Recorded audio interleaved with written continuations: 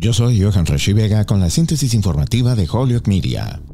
Los trabajadores del gobierno puertorriqueño intentaron forjar su propio camino para restaurar la energía el lunes, cuando aproximadamente el 40% de la isla se quedó sin electricidad más de una semana después del paso del huracán Fiona. A partir de la 1 de la tarde del lunes, el operador de la red de Puerto Rico, Luma Energy, dijo que se había restablecido la energía al 59% de sus aproximadamente 1.5 millones de clientes luego de la llegada de Fiona el 18 de septiembre. En ese momento, un huracán de categoría 1 que causó casi todos los daños de la isla y 3.3 millones de residentes perdieron acceso a la electricidad. Los funcionarios locales enviaron trabajadores de la ciudad para reparar los sistemas ellos mismos el lunes. Vamos a salir a la calle esta tarde ya que Luma no contesta, dijo Luis Javier Hernández, alcalde de Villalba, un municipio en el centro de Puerto Rico. Hernández dijo que Luma no había comunicado claramente cómo ayudaría a Villalba a recuperar el servicio. Miembros de una asociación de alcaldes dijeron en una conferencia de prensa en Isabela, en la región de la costa noroeste, que otros municipios enviarían cuadrillas para levantar urnas y filas. Luma proyectó que el 91% de la isla tendrá energía para el viernes. Pero esta información se recibe con desconfianza, ya que tan solo en el mes de julio, cientos de personas marcharon en San Juan, Puerto Rico, para exigir que el gobierno de la isla cancele su contrato con Luma por los recortes de energía crónicos, así como los frecuentes aumentos de tarifas. A pesar de que se aprobaron aproximadamente $12.500 millones